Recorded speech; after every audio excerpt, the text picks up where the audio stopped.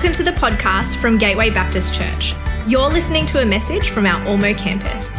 Find us at gatewaybaptist.com.au if you'd like to connect with us as we seek to change lives by following Jesus in our community, our nation, and our world.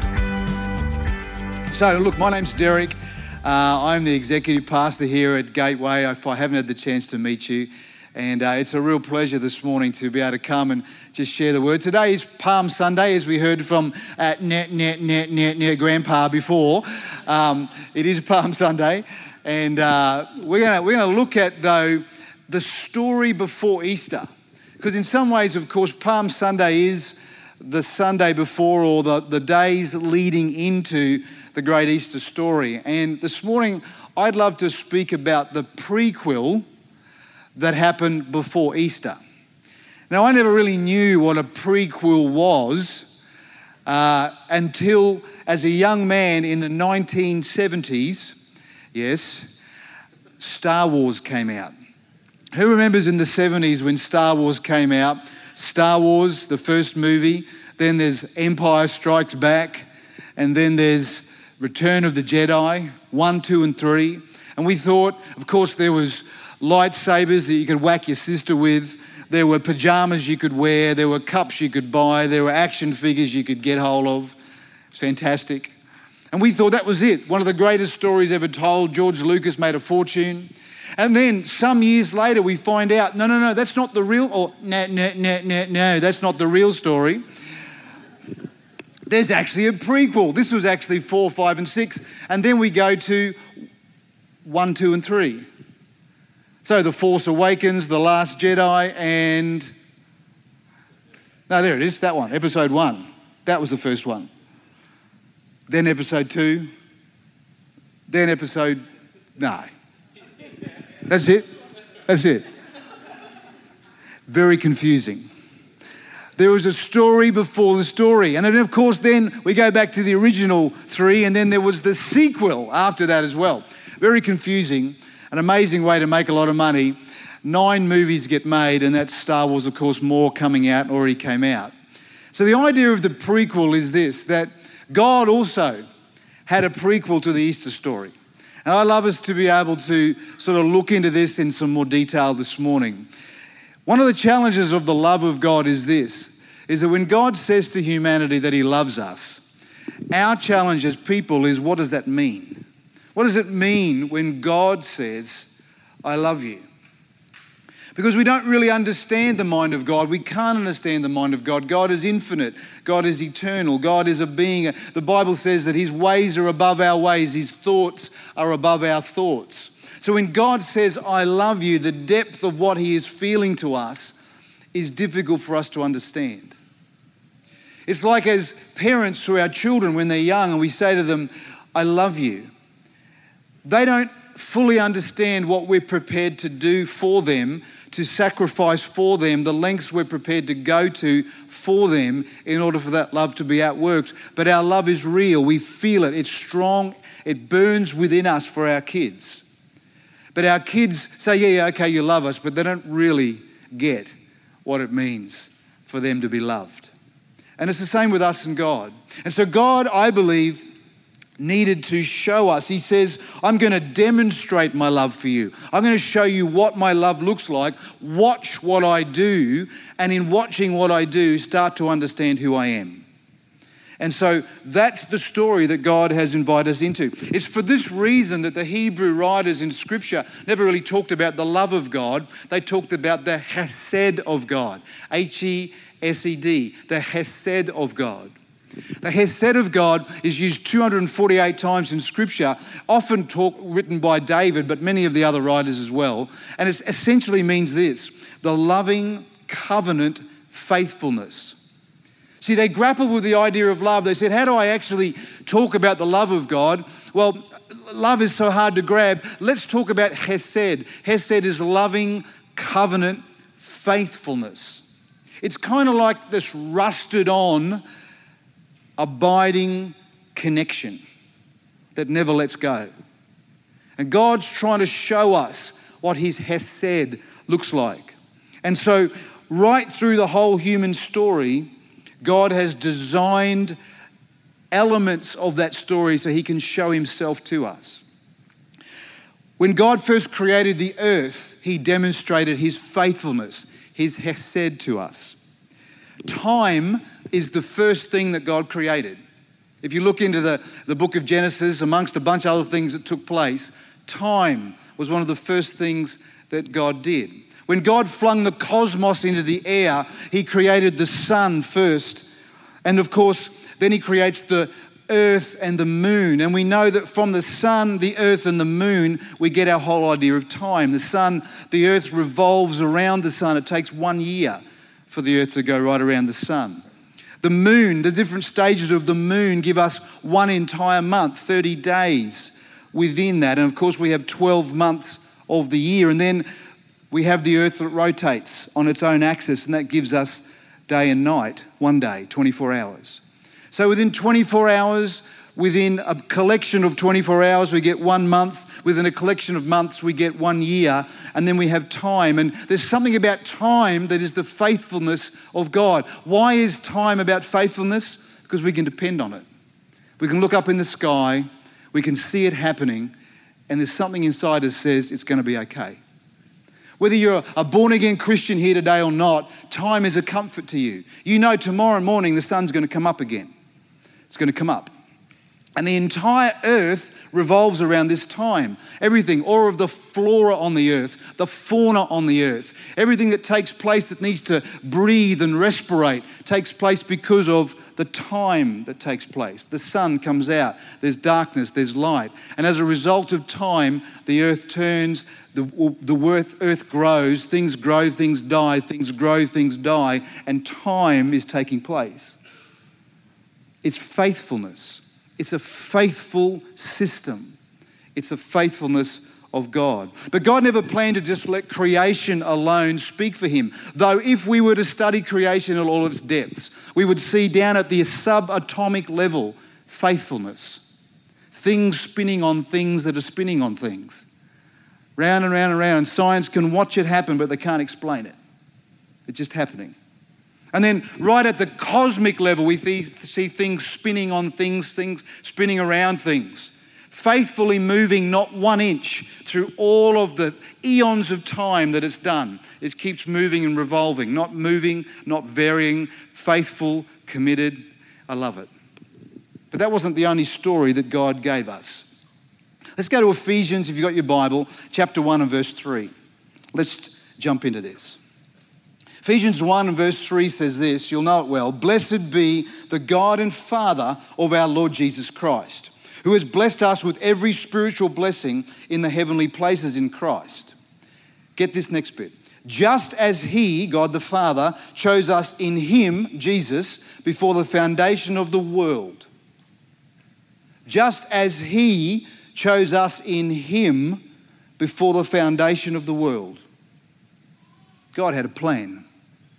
God had a plan before any of that cosmos and time came into being. God had a plan. God had a plan for your life. God had already decided that you were going to be found in him.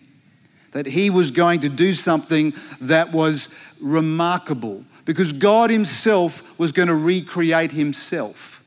God himself was going to, instead of the Logos being in part of the three, the Father, Son, and Holy Spirit in the heavens before time began, the Logos made that decision. The Father said, before the foundation of the world, I'm sending my Son. So before I say let there be light, you're going to come. The Logos is going to walk on the earth. He's going to become like my creation. I'm going to do it. And it's at that point, as God in his heart of hearts says, that's what I'm going to do. Before he even begins creation, once he's determined that he's going to do that, then creation plays itself out. And God, through the eons of time, through creation, has put certain blood covenants in place to demonstrate for us how this love is powerfully all about his love for you and me. The first blood covenant that God had with us was God's covenant with Adam. After Adam had sinned, you remember the story, Adam and Eve took from the fruit of the tree of the knowledge of good and evil. They ate it and they fell in sin. And after Adam's sin, they tried to cover their own nakedness with fig leaves that they'd sewn together themselves. But man's sinfulness can't be covered by human works. As much as we try, as much as we want to think that we can somehow hide our sin from a holy God, we can't do that. So God did something. It says in Genesis chapter 3 and verse 21, also for Adam and his wife, the Lord God made tunics of skin and covered them. This is the first picture that we see of a merciful God who is covering the naked sinner with a garment of righteousness that he's given to them. So they've sinned, they've fallen from their place with God, and God comes and kills an animal and places the skin over them, and that bloodied skin that goes on top of them to keep them warm, to keep them protected now, is covered in the blood of an animal, that animal, innocent as it was, now becomes the first sacrifice. God is setting the stage for something much more. Then we go a little bit further down in time and we see God makes a covenant with Abraham. God asks Abraham to take his son Isaac up a mountain and says, I want you to sacrifice your son to me when you get there. And so they're going up the mountain and Isaac says to his father, Dad, where is the animal for the sacrifice? And Abraham says, it's okay, God will provide. And they get to the top. And as they get to the top, he binds his son, hand and feet. Could you imagine it? Places him on the altar that he's built. Gets ready with the knife before heaven to plunge it into his son to kill him. And just as he's about to do that, God stops him and says, don't. Abraham, stop. And there was a ram that was caught in the thicket to one side, and God said, get the ram. Make that the sacrifice that I would like from you. And again, a merciful God who provides the sacrifice, covering the naked sinner with a garment of righteousness that he has gifted to him. That he is gifted to him. The ram was just there. I find it amazing that at the moment that it was time for the sacrifice, God ensured that the sacrifice was there.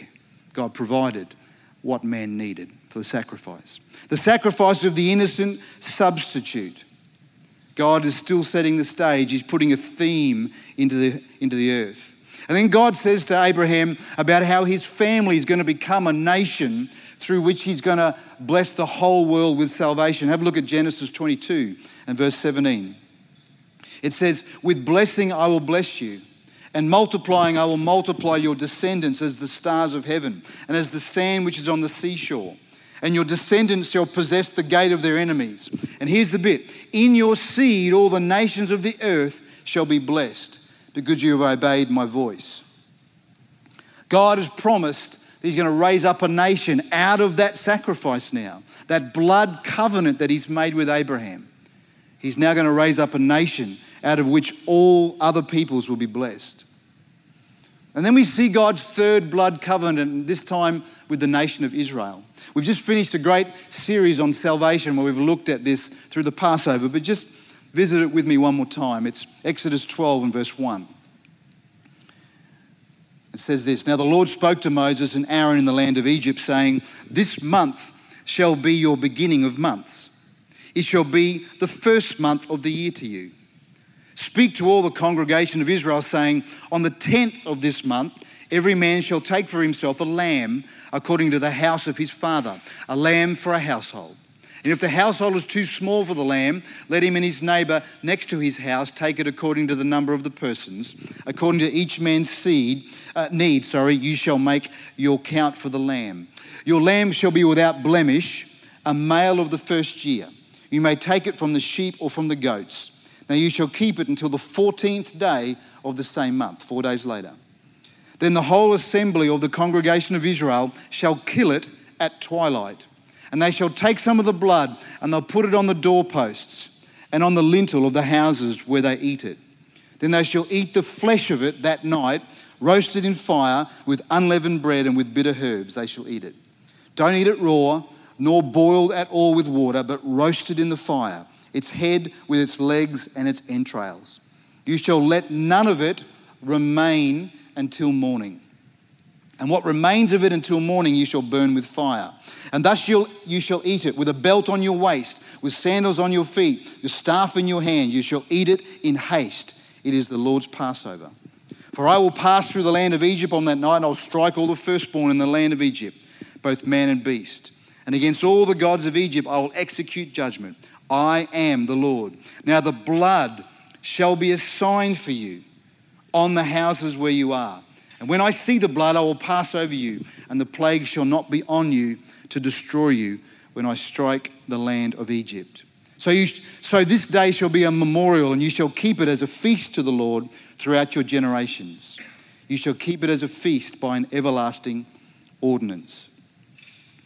This is not just a significant moment for Israel. This is a significant moment for human history. God is bringing this story together into a nation, into a single nation. This idea of blood covenant, the substitute of the innocent to cover the sin of the guilty.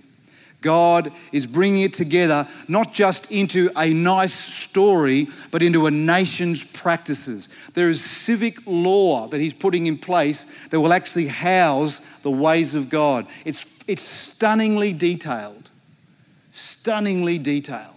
because our God is the God of stunning detail. I just love it. He established the civic calendar and also showed how his love is actually found in the substitute of the innocent. There are two things that he's doing here. Let's just take a closer look for a minute, what we just read. Firstly, God establishes what day will be the first day of the year for Israel. This is really important. I can't imagine it, but up to this point, there's been no calendar that they've been following other than whatever the Egyptians had or what other people had. Remember, they're only a new nation. They're a brand new nation. They're in Egypt still. They haven't come out. And God is putting in place something that's incredibly important. And that is, where will you start your year? I, the Lord your God, will start your year for you. And this is when it's going to start. He says, it'll be on the first day of the year when the sliver of the new moon can be seen. Just the sliver. After the ripening of the barley, two signs. The barley must be ripe and the sliver of the new moon. When that's the case, that's day one. Mark that day. So signs are in the heavens, in the cosmos, in the faithfulness of time. Watch the faithfulness of time, because that's when I'm going to allow you to start your calendar. That'll be what they call the first day of Nisan. Now, we work on a Gregorian calendar today. Pope Gregory in the 16th century brought that in. But this is God's calendar. This is God's calendar. This is the only time God stepped onto the earth and said, this is how you're going to order time.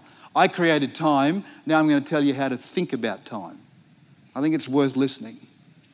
Then on the 10th day from the start of the year, a spotless lamb must be selected by the high priest, one without blemish for the Passover. The lamb is to be kept and observed for 4 days. In other words, you've got to watch this lamb. Does it have blemish? Is it spotless? Is it the right lamb? We're going to check it for 4 days. Separate it from the rest of the herd. On the evening of the Passover, the evening of the 14th, it's to be killed without breaking a bone in its body. And eaten completely. Nothing is to remain until the morning. All the remains are to be burnt up completely in the fire. Then the blood is to be smeared on the posts and the lintels of the house. At this same time, on the evening of the Passover, the first sheaf of barley in the harvest is to be harvested. A sheaf, of course, is a gathering together of all the different stalks of that first harvest of barley. It's to be gathered together, it's to be bound up, but not touched and left in the field. Leave it standing in the field. Go back to the Passover. Before Passover begins, each house is to be inspected for leaven. All signs of leaven are to be removed. Only unleavened bread can be eaten from the evening of the Passover for the next 7 days. Leaven speaks of sin. And God was instructing his nation, get rid of all sin from your house. Any bit of leaven in your bread must be gone. Sweep your house clean. Microscopically look for it. It can't be anywhere. Get rid of it. Then only unleavened bread can be eaten from the evening of the Passover for the next 7 days. The bread is to be baked and striped, marking the significant oppression of slavery that they'd come out of, and then fired in a flaming oven. On the 3rd day after the Passover meal, the sheaf that we left standing in the field now for 3 days can be brought back, has to be brought to the high priest and waved in front of the high priest. He will take it and wave it before God. In other words, before you can eat that food, before you can actually take from the harvest that's for you, I want you to dedicate it before the Lord, wave it before God. The priest has to do it. Once he's waved your sheaf of barley, you can have it back. And then you can go and use it to make bread and other things for your family. But not until that's done, on the 3rd day. After the waving of the sheaf, then began what they call the counting of the Omer. 50 days would start from that moment. The 50 days is the lead up to finally what's called the Feast of Pentecost, which comes later. All of this is so significant. God is putting the calendar in place. God is putting worship in place. God is putting remembrance in place. God is also putting in place a sign that he's going to fulfill later with the coming of his Son. And it's perfect. It is synchronized to time in the cosmos. It's synchronized to his will and his perfect understanding of the sacrifice of the innocent. And so for the next 1,500 years now, Israel observes those feasts and Passover. 1,500 years, year in and year out. They observed that. Sometimes they were faithful, sometimes they weren't. Sometimes the prophets would say, return again to the Lord. Sometimes they would, and sometimes they won't. The prophets would say, but there is one coming. There is a spotless lamb coming. His blood will cleanse all sin. They prophesy and say there's a Messiah. He'll be born of a virgin. He will be a Prince of Peace. He'll be a warrior king. He'll be a descendant of David, but also the Son of God. There was all this kind of messages that the prophets would give. No one could quite bring it all together, but they knew it was coming. Something was coming. This Messiah was going to establish a new kingdom. It was going to rule with no end. It was going to become a kingdom that all people will be drawn into. Then 1,500 years later, from the beginning of those feasts and Passover, John the Baptist stands in the Jordan River and declares prophetically, behold, the Lamb of God who takes away the sins of the world. And 3 years from then, there's 3 more Passovers. And on the 3rd Passover, on the 10th day of Nisan, the 4th day after the beginning, just before the Passover meal, the Lamb of God rides on a donkey into Jerusalem with the palm leaves put down in front of him. He is the king coming back to his kingdom. The people had a small grasp of what they were doing, but there was something in the triumphant entry of the King of Kings and the Lord of Lords, but yet the Lamb of God that was actually coming on the 10th day, exactly at the time that the other lambs were being selected by the chief priests. He is tried, he is tested, and Pilate says he is blameless. Pilate looks at this Lamb of God and says, you are blameless and spotless. I find no sin in you. And he turns and he washes his hands, symbolically saying, this is a spotless lamb. And simultaneously, as the high priest is selecting the lamb for the Passover over in the temple, Jesus is selected over Barabbas to be the next crucified lamb. Which one will we have?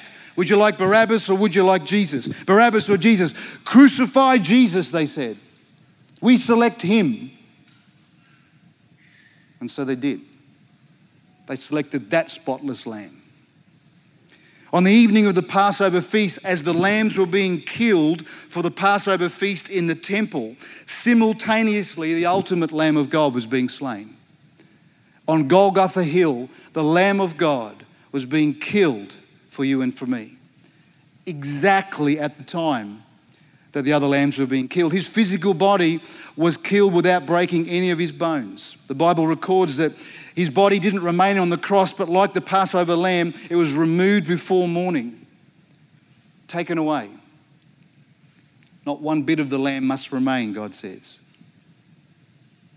The blood of the Lamb of God now becomes the doorway through which we enter into his Holy of Holies. At that same moment, the temple veil was ripped from top to bottom as God said, that's it.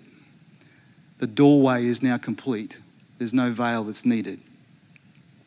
And like the unleavened loaf that's baked and striped, Jesus is our bread of life. He's beaten and striped for us. Isaiah 53 and verse 5 says this, he was wounded for our transgressions. He was bruised for our iniquities. The chastisement of our peace was upon him, and by his stripes we were healed. He was without sin, therefore he had no leaven in him. And then this striped loaf goes into Hades, into the place of fire, and takes the keys of hell and death from the devil. The loaf striped and now burnt in fire. And God is perfectly lining up every part of the fulfillment of his covenant. Every single detail. And as the firstborn amongst many brethren, Jesus now becomes the first fruits of God's great harvest. Remember the sheaf that was left there for 3 days? Well, Jesus, the sheaf, was left for 3 days. But then at the third day, he rose again. And as he rose again, that sheaf, you remember when he was at the tomb and Mary came and she thought he was the gardener, and then he says, Mary. And she says, Rabboni. She turns to him and she goes to hold him and he says, don't touch me, for I have not yet been presented to my Father. Remember? What does that mean? It's the sheaf. See, the first sheaf had not yet been waved before the Father. Jesus, the first fruits, the firstborn amongst many brethren, more like him were coming. You and me. We're on our way. He's the first fruits, but he was waved. Before he was waved before the Father, and God says, now let the harvest begin. You can eat now of the bread of life. Eat. Freedom. Deliverance for all. What was God doing? God was showing us the lamb that was sacrificed at Passover, the removal of the leaven from the house, the baking of the striped loaves, the waving of the sheaf of barley, the counting of the omer for 50 days. All of it was a type and a shadow of what he was trying to do in the whole resurrection life of Jesus. And if we just go back for a minute to the Exodus story, remember what happened after Passover? There was 50 days they walked through the wilderness and they came through the valley of Elim and through the wilderness and to the Mount Sinai. And Moses brought the children of Israel back to the place where he'd had the burning bush experience with God, because that was his deal. God said, go and get the people and bring them back here. Moses, I think, thought that was it. That's called a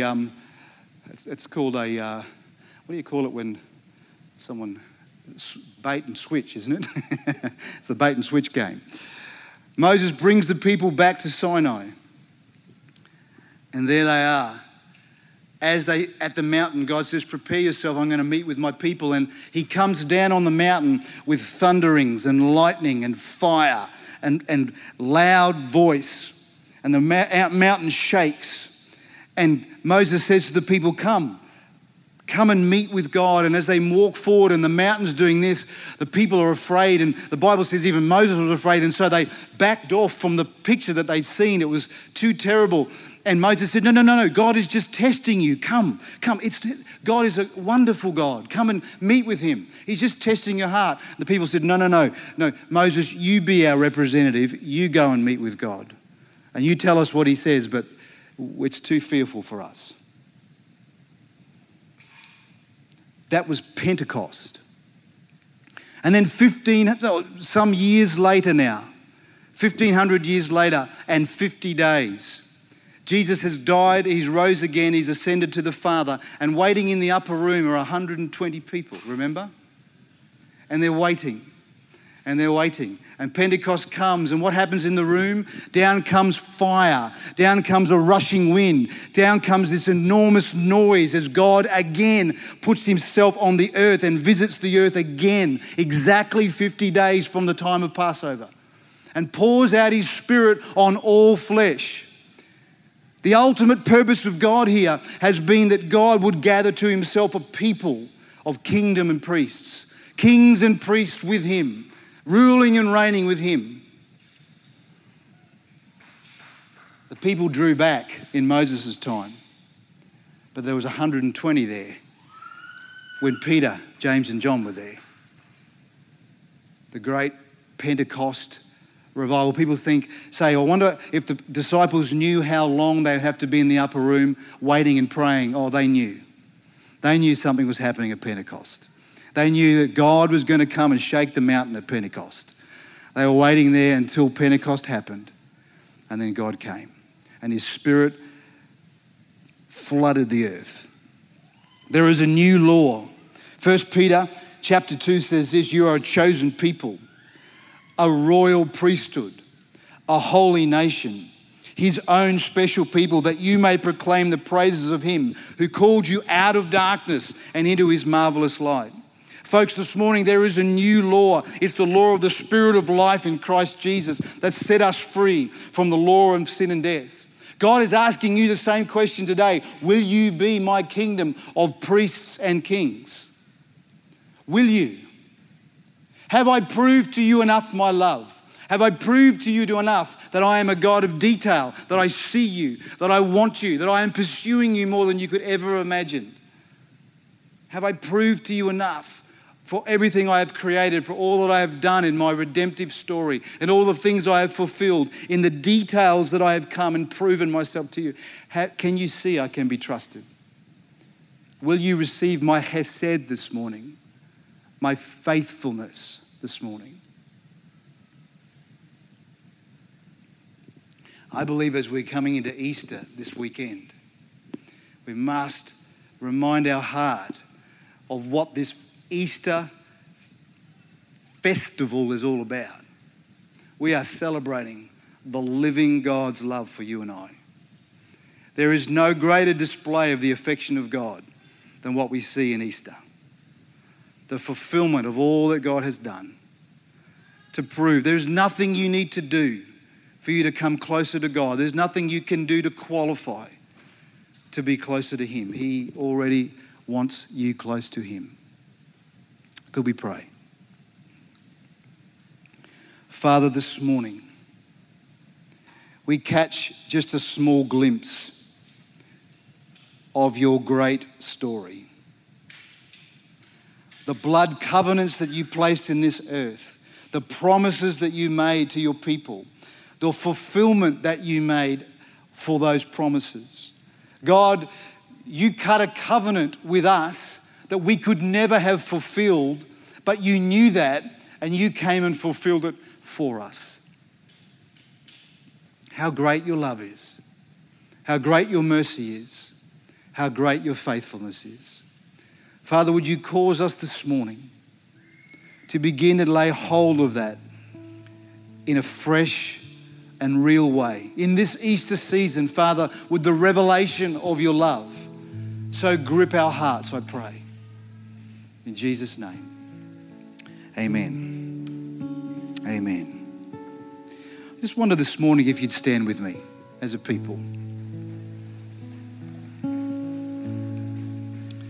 I wonder this morning if all of us, and I know there'd be people here today and you'd say, I don't know that I have a living faith in Jesus Christ yet. I understand that. And you're so welcome here. Please be a part of this church. Lean in. Let us help you understand who God is. But would you allow us to do this morning with you as a whole church? Could we close our eyes just from front to back, side to side? And I want to just lead us through just a moment of quiet, reverent reflection. Just wonder if you'd still your mind just for a minute or two, put out of your mind where you need to be, where you're going next, what's got to get ready before tomorrow or the next day. Just be present for 1 minute. And my prayer this morning is the spirit of reverence and awe would settle on us just for a minute. I want you to bring to mind the faithfulness of God. Maybe it's something that I've just said, or maybe in your own story, you know of the faithfulness of God. You've seen the faithfulness of God. You've experienced the faithfulness of God. Remember that right now. Bring that into your mind right now. The entire creation of the world has been God's pursuit of you. This whole thing. Why he did it, I have no idea.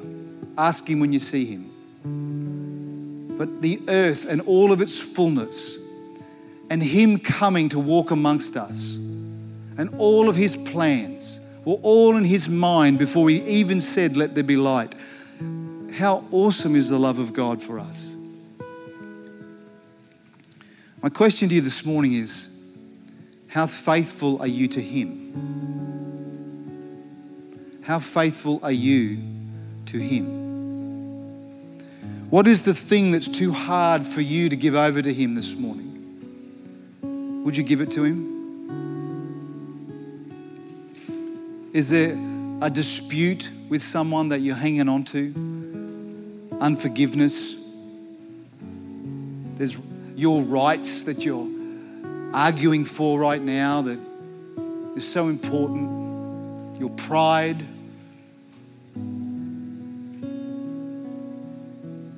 Your anger.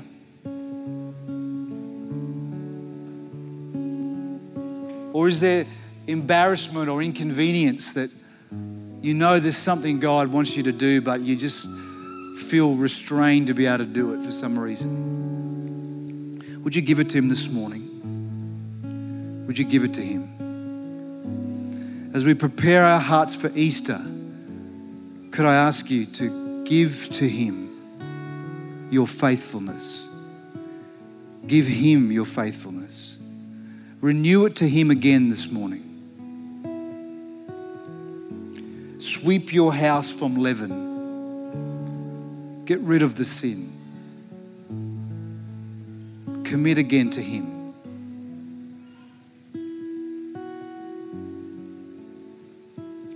I'd love to pray a prayer, and I wonder if you would pray it with me, in unison, in concert with me, as I say the words, if you would echo them back. And if you can find a way for this prayer to just express your desire for faithfulness to God.